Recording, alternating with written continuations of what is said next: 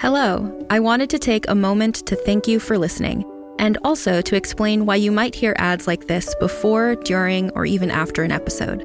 We're a small but mighty team here at Realm, and to help fund our shows, we promote products or services that we think you'd enjoy from a variety of sponsors.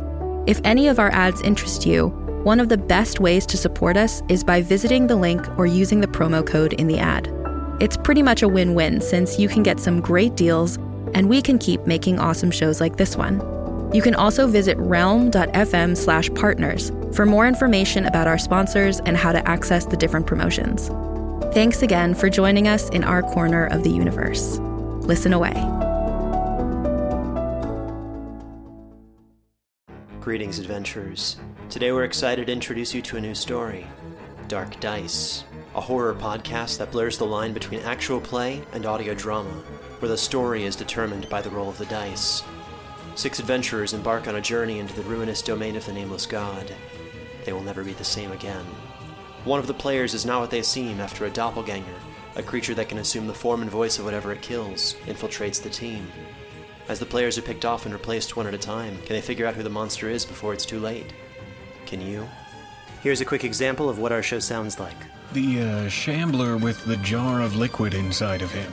Soren Arkwright let loose an arrow that cracked the glass, passing through the spine of the creature. The shambler still managed to maintain its forward momentum, but stumbled as it eagerly tried to bite and swipe at Soren, landing near his feet.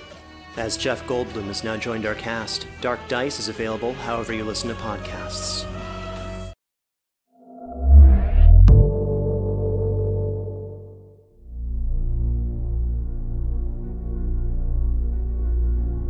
Welcome back to Stories to Keep You Up at Night. I'm your host, Marco Palmieri, and here to bring some class to the show is my co-host, Diana Foe. Oh, thank you. Never felt so elegant until you mentioned I had class. Oh, take the note. I will take the compliment, yes. Yes, do. So before you and I worked together at Tor, Diana, I was an editor at Simon & Schuster, and one of my main areas of responsibility was to acquire and edit Star Trek fiction, which was an awesome job because I'm a lifelong Star Trek fan, and I felt like I was a kid in a candy store for the entire 12 years I worked there.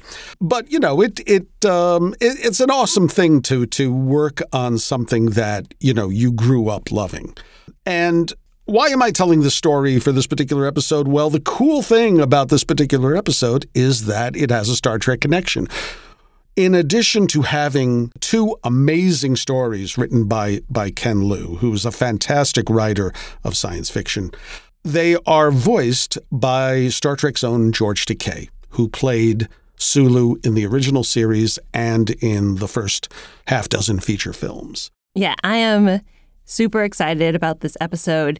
I love George, but also he has a really great background across all sorts of performance. I had the pleasure of seeing George Takei on Broadway when Allegiance came to town, and seeing him perform on stage in person, it just really took my breath away. That sounds amazing. I mean, it's always a pleasure to go to the theater, but to see someone with the pop culture gravity of a George Takei, that must have, you know, taken it really over the top. Yeah, it really did. And I'm glad that he also brings those same dramatic chops to these stories. Well, why don't we set them up then? Yeah, so our first story is Saboteur. It's about a lifelong trucker who harbors a deep grudge against the technology he blames for taking his brother's life. Ladies and gentlemen, Saboteur by Ken Liu, voiced by George Takei.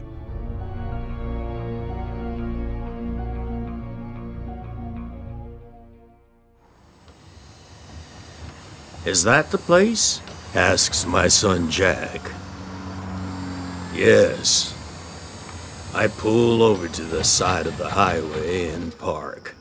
I reach for the ignition key instinctively, but my fingers close around emptiness. This is one of those fancy new keyless rental cars. It runs on my fingerprint. Change for the sake of change. I hate these. This 50-mile stretch of Highway 64 in Oklahoma is among the straightest, flattest roads you'll ever see anywhere in this world. fallow fields, and ranches line the highway as far as the horizon, humbled by the persistent drought. There's not a real town until you get to Gaimon. Population 12,012. I look up and see a sky studded by stars too faint to be seen in the big cities where people think they know better. From time to time, a few trucks speed by us, their bright headlights tearing momentary wounds in the dark night and whipping our faces with acrid, dry gusts of wind. There's a dull ache in my chest. Maybe it's my dinner, or more likely, it's because I'm where I am. The two of us pull our jackets tighter around us and make our way to the roadside memorial. Carson, I'm back, I say to the wooden cross set amidst bunches of plastic flowers. I've been coming to this spot every year for 5 years. Jack sets down a six-pack next to the memorial. Hey, Uncle Carson. We stand in silence for a while. I glance at my watch. It's a bit hard to see because it don't glow in the dark. The Centellian truck should be about 20 miles away, assuming it's on schedule. Of course it's on schedule. You're the only one I know who still wears a watch, Jack says. Can't teach an old dog new tricks, I say. Looking up the time on your phone just seems wrong. Let's clean the area a little, and I'll put this new sign up. I became a long-haul truck driver because of Carson. It's a good living, he used to say. People might want to buy things over the TV or the phone or the internet, but the stuff they buy still has to be trucked from somewhere. Implicit in that bit of good sense was the assumption that someone would have to drive the truck. We would always have jobs.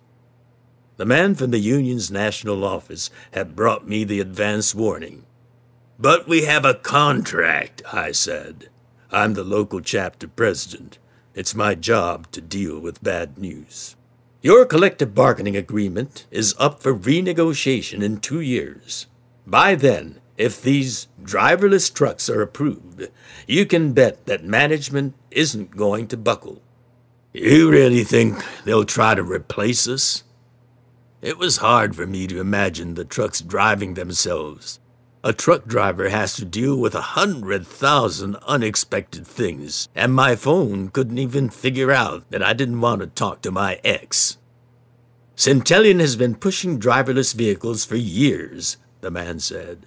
They have the technology, but it's hard to convince your average suburban mom and dad to give up the steering wheel to a computer and to let Centellian know where they are at all times.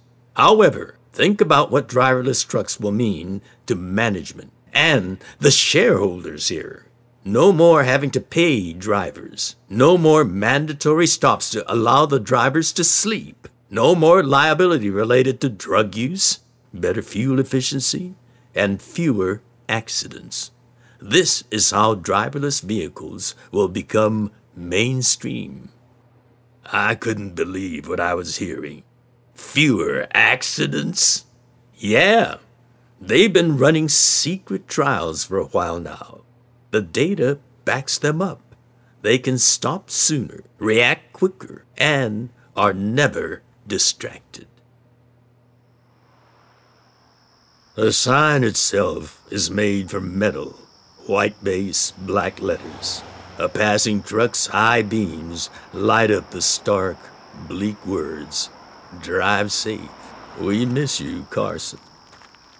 We look through the grass around the memorial and pick up a few rusty, twisted pieces of metal. All that's left of the wreckage. "What happened to that online degree you were applying for?" I ask. Jack wants to drive a truck, but I told him to have a backup. Jack shrugs. Didn't get in? He mumbles. I don't much like sitting in front of a computer all day anyway. They always say you should retrain yourself for new jobs, that you shouldn't expect things to stay the same. Jobs aren't disappearing, just changing. But if they change and you can no longer get them, what's the difference? Why should you care about the good of the economy when you're the one hurt? Jack sits down, opens a can of beer, and swigs from it. I sit down next to him, but don't grab a can. I have to drive, and the pain in my chest is worse. Spreading. I wish I had some Mylanta. Though what good will it do if this is from grief and being nervous about my task? What happened to the farms here? Jack asks. Looks like they're not growing anything. Couldn't make it with the drought, I say. It's just not efficient. The family probably sold the land and moved. Happens a lot these days. Carson had been pushing his luck, I'll admit. He hadn't gotten a good night's sleep. Darlene and he had fought on the phone the night before, and he probably wasn't at his sharpest.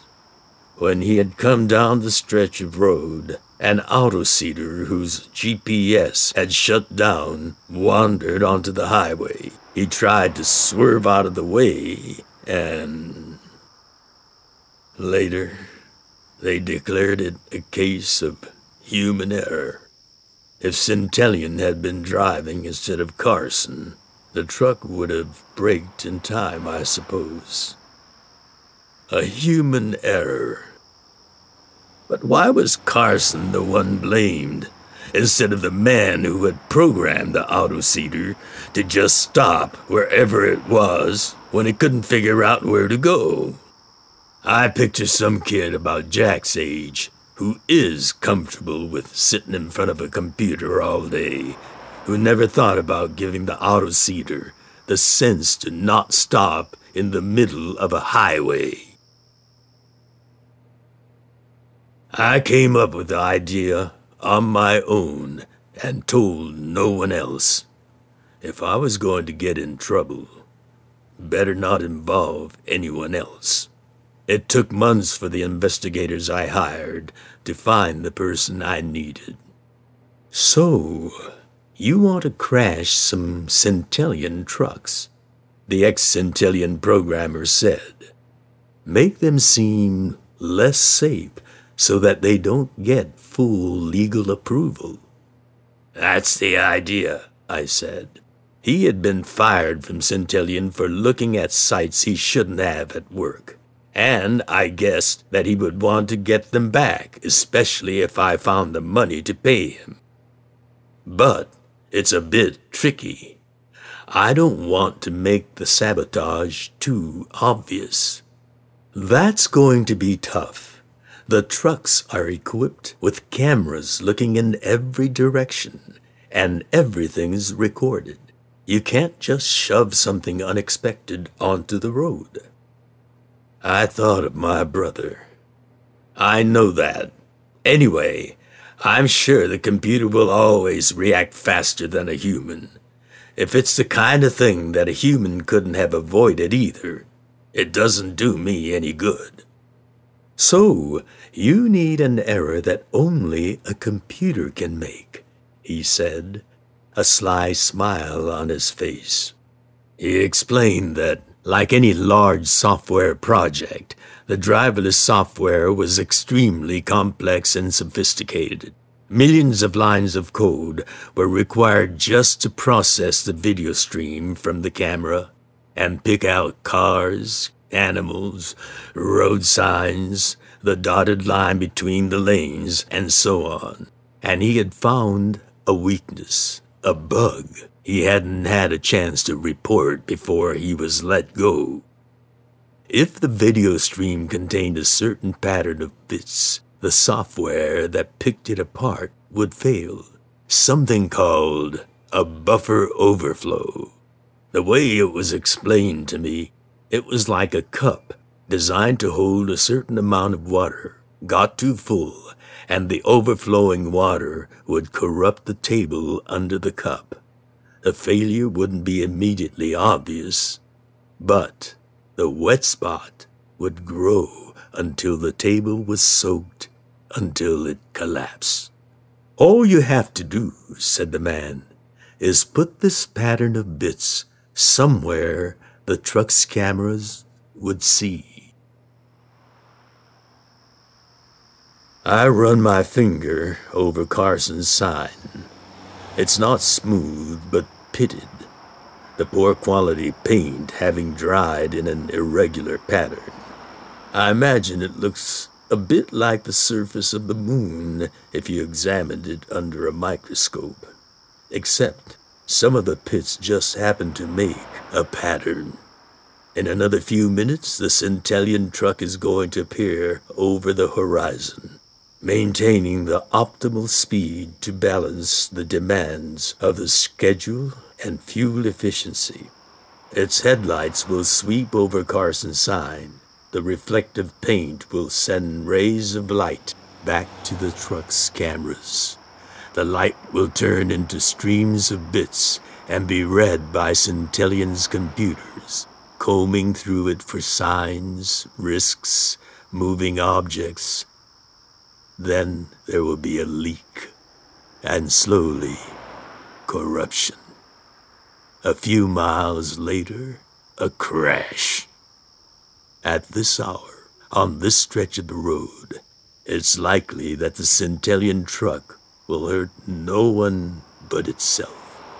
That's why I picked this spot and this time, to minimize the damage. Enough people have been hurt. They'll comb through the video records and eventually figure out the cause, the ex-Centellian man had said. Then they'll trace it back to this sign, I had said. But they won't suspect sabotage. It's just a random reflective pattern triggering a bug in their code. And how can they ever guarantee they won't have other bugs in something so complex? The public will be outraged, and Centellian will have to put their plans on hold for a while, at least. Some programmer's mistake took away my brother's life, and the best I can do is use a programmer's mistake to save my job for a few more years. Seems hardly fair, but that's life when you're the one who needs retraining. We should probably head back, Jack says. You still have to head out by 8 if you want to make that Dallas run on time. I look at my watch again. You're right. I stand up, and the pain in my chest suddenly spikes. My armpits feel numb. I can't catch my breath. A young man is jumping frantically up and down by the side of the road, waving his jacket like a rally towel. A few trucks speed by, maybe because the drivers are suspicious or because they don't see Jack. Finally, a truck slows down and pulls to the side of the road smoothly. The bright high beams light up the new sign on the roadside memorial. The young man runs up to the cab. The door opens. There's no one inside. This truck is running Centellian's driverless vehicle software. A slightly computery voice comes out of the speaker inside the cab. I notice a possible case of emergency. Do you need assistance? It takes only a few moments for the young man to recover. I think my dad has had a heart attack. I can't drive our car because it's keyed to him only. Please, can you help me get him to the hospital? I found the nearest hospital, the voice says. Estimated arrival time, 21 minutes. The young man half drags and half carries his father into the cab of the truck and climbs in after him. The door shuts automatically. "Thank you," he says into the driverless cab, feeling slightly awkward because he's talking to the air. "I'm really glad whoever programmed you thought of this possibility." The truck says nothing as it starts, accelerates, and plunges down the empty highway.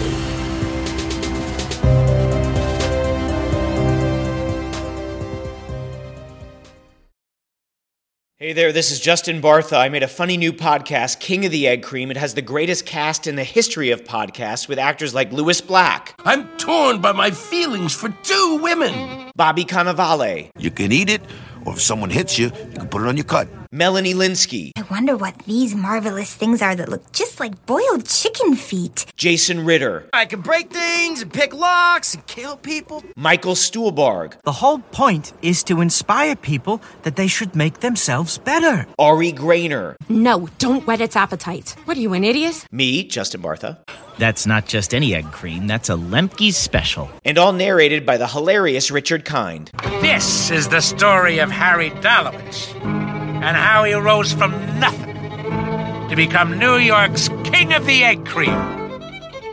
So if you like funny true stories, come listen to King of the Egg Cream, available wherever you get your podcasts. We'll be back in a moment to talk about Saboteur, but first we want to play for you our next story, a tale set in the far future when Earth is no longer inhabited. Ladies and gentlemen, we bring you Summer Reading.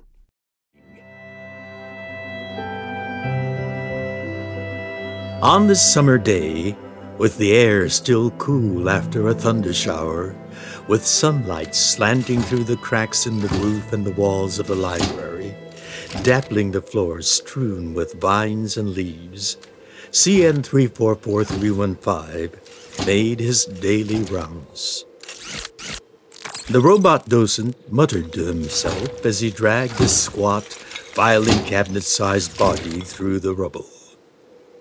He turned his cubicle head from side to side, expressionlessly surveying his domain. He had last seen a visitor to the library over 5,000 years ago, but he wasn't about to change his routine now. After mankind had scattered to the stars like dandelion seeds, Earth was maintained as a museum overseen by robot curators. At first, new generations born in the far-flung colonies made pilgrimages to visit the cradle of civilization, to marvel at the great pyramids, really holographic recreations, the Chrysler Building plastinated against any further erosion, the Forbidden City, complete with the Starbucks logo, a late addition, the space elevator of Singapore, still featuring the quaint sign, "Please use the restroom before boarding," and other cultural attractions. But over 100 millennia, the flow of tourists slowed to a trickle, then a drip, and finally stopped. CN 344315 passed rows and rows of empty racks that age and rust had turned into delicate filigree, as fragile and brittle as glass. Climbing vines draped over them, creating bowers whose shade provided homes for mushrooms, ferns, wildflowers, and the occasional hare.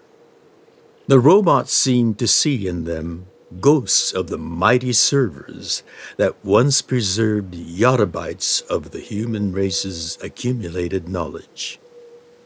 "You cannot take them," CN 344315 had shouted at the Council of Curators.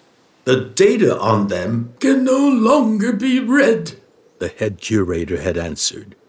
"You have used up so much of our resources trying to keep them going, but these machines weren't designed to last. Whatever information humans found useful, they copied it onto their ships and took it away. Data only lives when it is constantly copied. What is left here is just digital detritus, bit rot, worthless. What is thought useless in one era may be treasured in another. But the servers, having rusted into useless hunks of metal, had been recycled, and CN 344315 had grieved for all the data that had no copies in the universe. Digitized words, images, sounds that dissipated forever into the void. The old robot continued to trundle down the well-worn path between the empty racks, the noise of grinding gears, and antiquated treads like wheezing breath. On the 10th floor of the library is a tiny room about 10 meters square. CN 344315's joy was to enter this room at the end of a day. He would survey his collection, nestled on the shelves like rows of sleeping babies. He would extend a probe from his chassis through a slot in the airtight glass panes covering the shelves so that the chemical detectors on the probe could process the fragrance of ancient paper and ink. The resulting electric patterns in his brain were pleasurable. Then he would relax his motors and actuators, his pincers and wheels, and be as still as a piece of furniture. When the library was built, people had already stopped using books. The few hundred books that were left in the world were kept in this small room as a kind of shrine of relics. Not unlike the earth itself, now is kept as a memento for all humanity, CN 344315 reflected. Gears grinding with weariness, he pulled open the door to the room and ground to a halt at the sight within. "Hello," the small child said. She wore a yellow dress like a ray of sunlight in the gloom of the ruins of the library. She stared at CN 344315 with large, dark eyes, as limpid as the first rain of fall. Her hands were placed against the glass covering the shelves, as though CN 344315 had found her peering into an aquarium. She was about 7, CN 344315 guessed, dredging up ancient routines for interacting with visitors that hadn't been accessed for 5,000 years. "Hello," CN 344315 said. He had to reach up with his manipulators to dislodge his voice box, rusty from disuse. "Welcome to the library." "What are these?" "Books," CN 344315 said.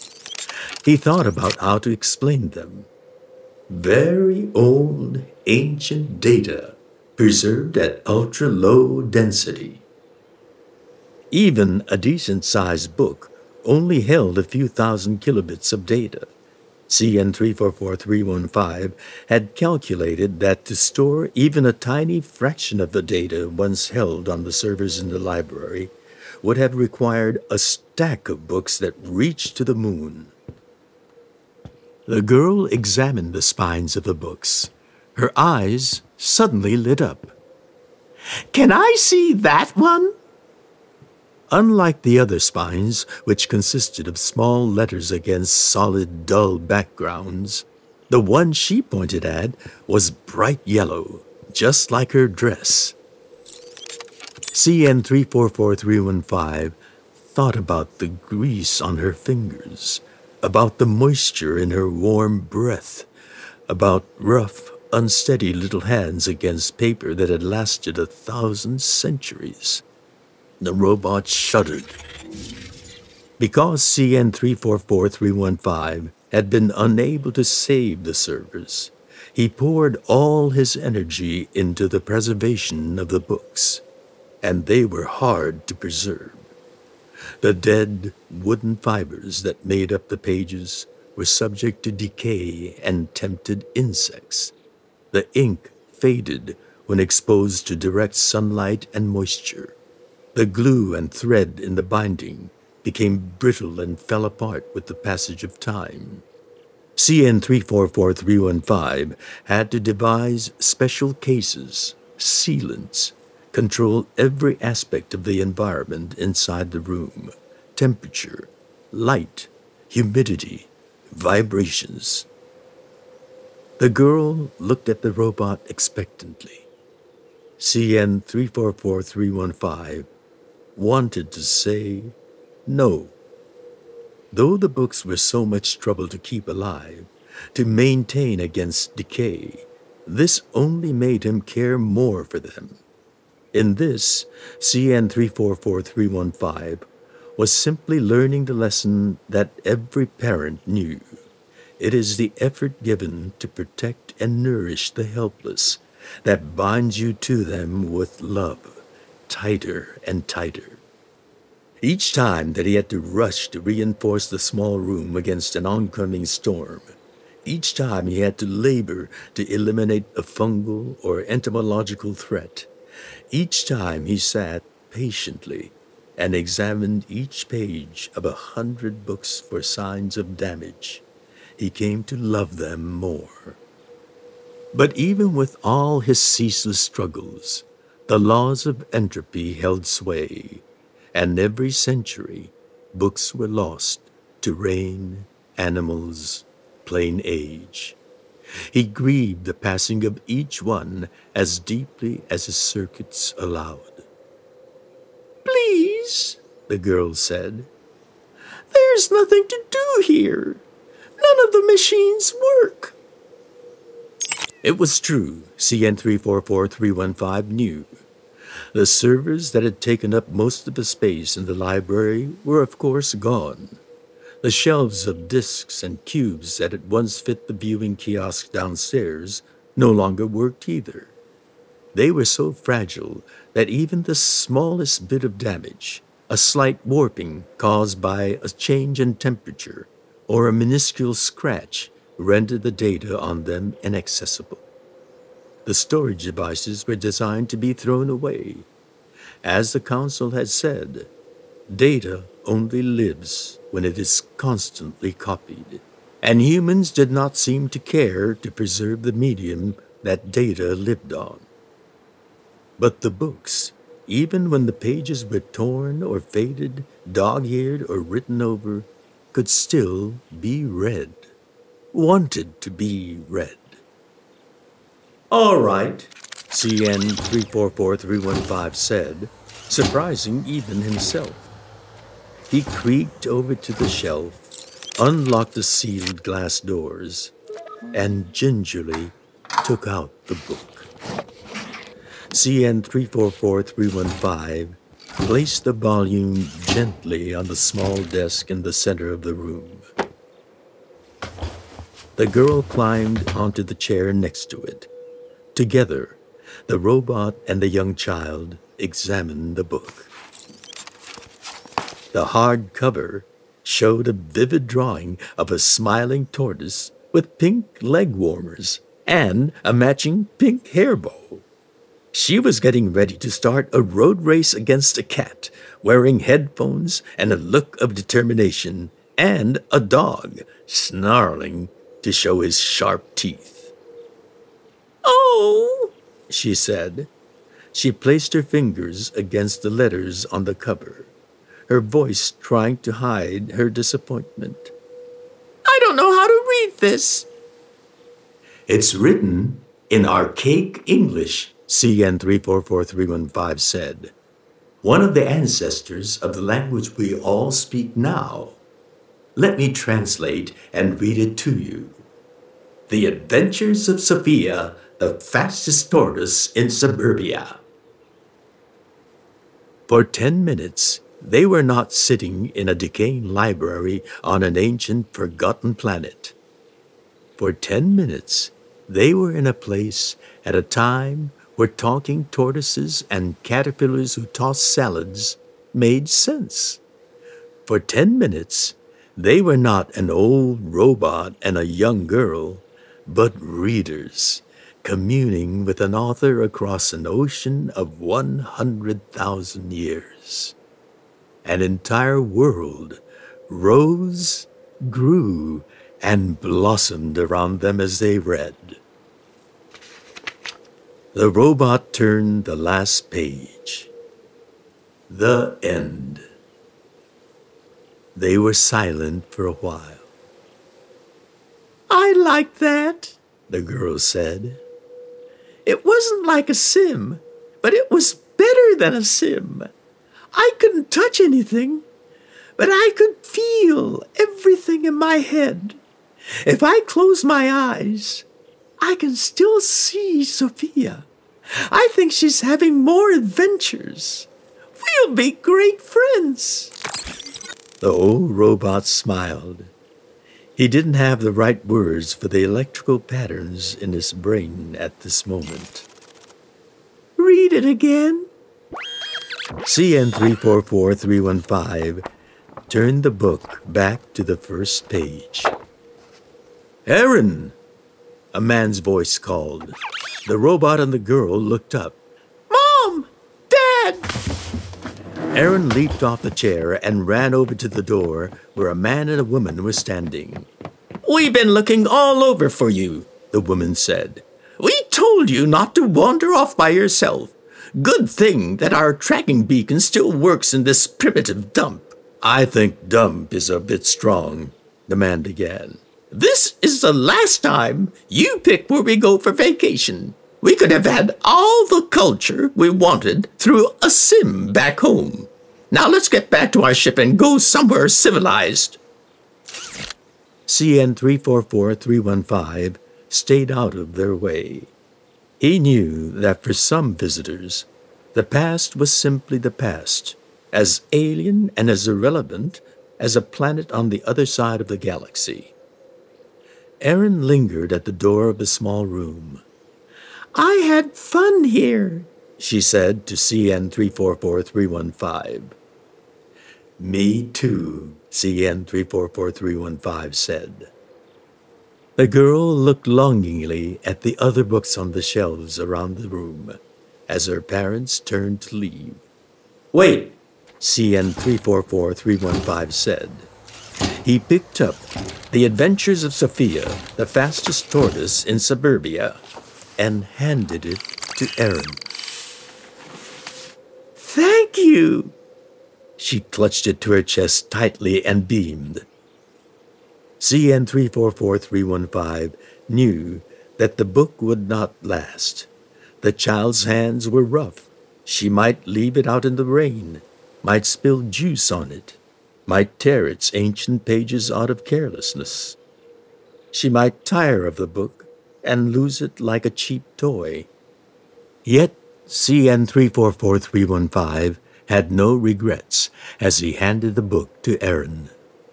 The council was right about one thing. Books are only alive when they're read. For books are seeds, and they grow in minds. Goodbye, the old robot said, and watched as the little girl walked away with her book. He remained where he was as the ruined library fell into silence, and the summer birds began to chitter again.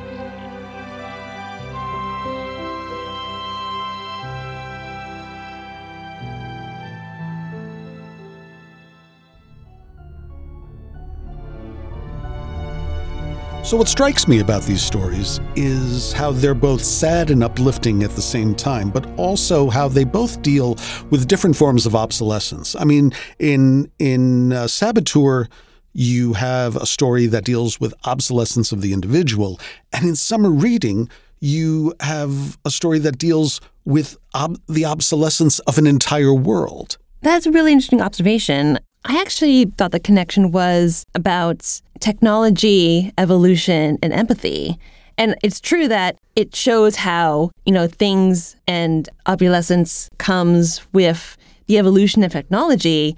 But I also think it shows how technology itself has limitations, no matter how quickly it evolves, no matter how sophisticated it is. And it's limited by how much empathy its human programmers insert into the AI or the machines. And I thought that was also very poignant as well. No, it's a very good point, because at the end of Saboteur, you have, the unforeseen benefit. I mean, it focuses for the most part on the drawbacks to progress. And and at the end of the story, we see the unforeseen benefits that an AI truck can actually respond to an emergency, which is, it feels like Ken's way of balancing the scales of the issues he's grappling with in that story in particular. And in summer reading, like you said, the empathy plays a huge part in the robot caretaker, CN344315. I love hearing George say that over and over again. It just made me happy. But one of the points I think that story makes very well is that knowledge wants to be free. It does no good to anyone if the only copy of a book can never be read. It needs to be shared. It needs to, give joy to someone. Or it needs to be built upon. If it's the only copy in existence and it exists only as an untouchable relic, then what value does it really have? And I think that's one of the wonderful realizations that our robot protagonist in summer reading makes by the end of the story. Yeah, and come to think about it, books or, scrolls or indexes, they're the oldest form of human technology when it comes to retaining information. So I do like, there's so many layers of symbolism. In Saboteur, there's literal roadside blind spots. In summer reading, it's books as the oldest technology. It's just so smart and so clever. It is. And it's beautifully brought to life by George Takei. So we have, two great creators to thank for these two stories. Well, that's it for this episode. Thanks for joining me again, Diana. Oh, and thank you for having me. And thank you, listeners, also out there for listening. And if you enjoyed these stories, give our show a 5-star review wherever you listen to podcasts, and be here next time when a musician turns up dead after he starts working at a creepy nightclub in India. Until then, pleasant nightmares. You're listening to Stories to Keep You Up at Night. Created and produced by Realm, your portal to another world. Listen away.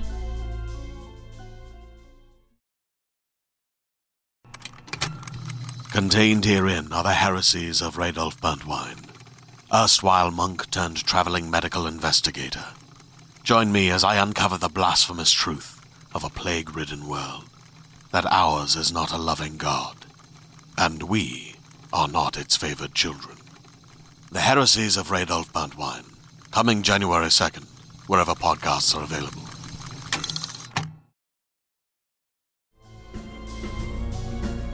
Stories to Keep You Up at Night, Episode 2, features Saboteur and Summer Reading by Ken Liu. It is produced by Marco Palmieri and Mary Asadolahi. Associate produced by Alexis Latshaw. And executive produced by Molly Barton, Julian Yap, and Marcy Wiseman. Hosted by Marco Palmieri and Diana M. Foe. Performed by George Takei. Audio produced by Amanda Rose Smith. Additional editing by Angela Yee. Original theme by Hashem Asadolahi, featuring drummer Andrew Niven and mixed by Max Kuttner. Cover art by Kendall Thomas. Find more shows like Stories to Keep You Up at Night by following Realm on Apple Podcasts, Spotify, or at realm.fm.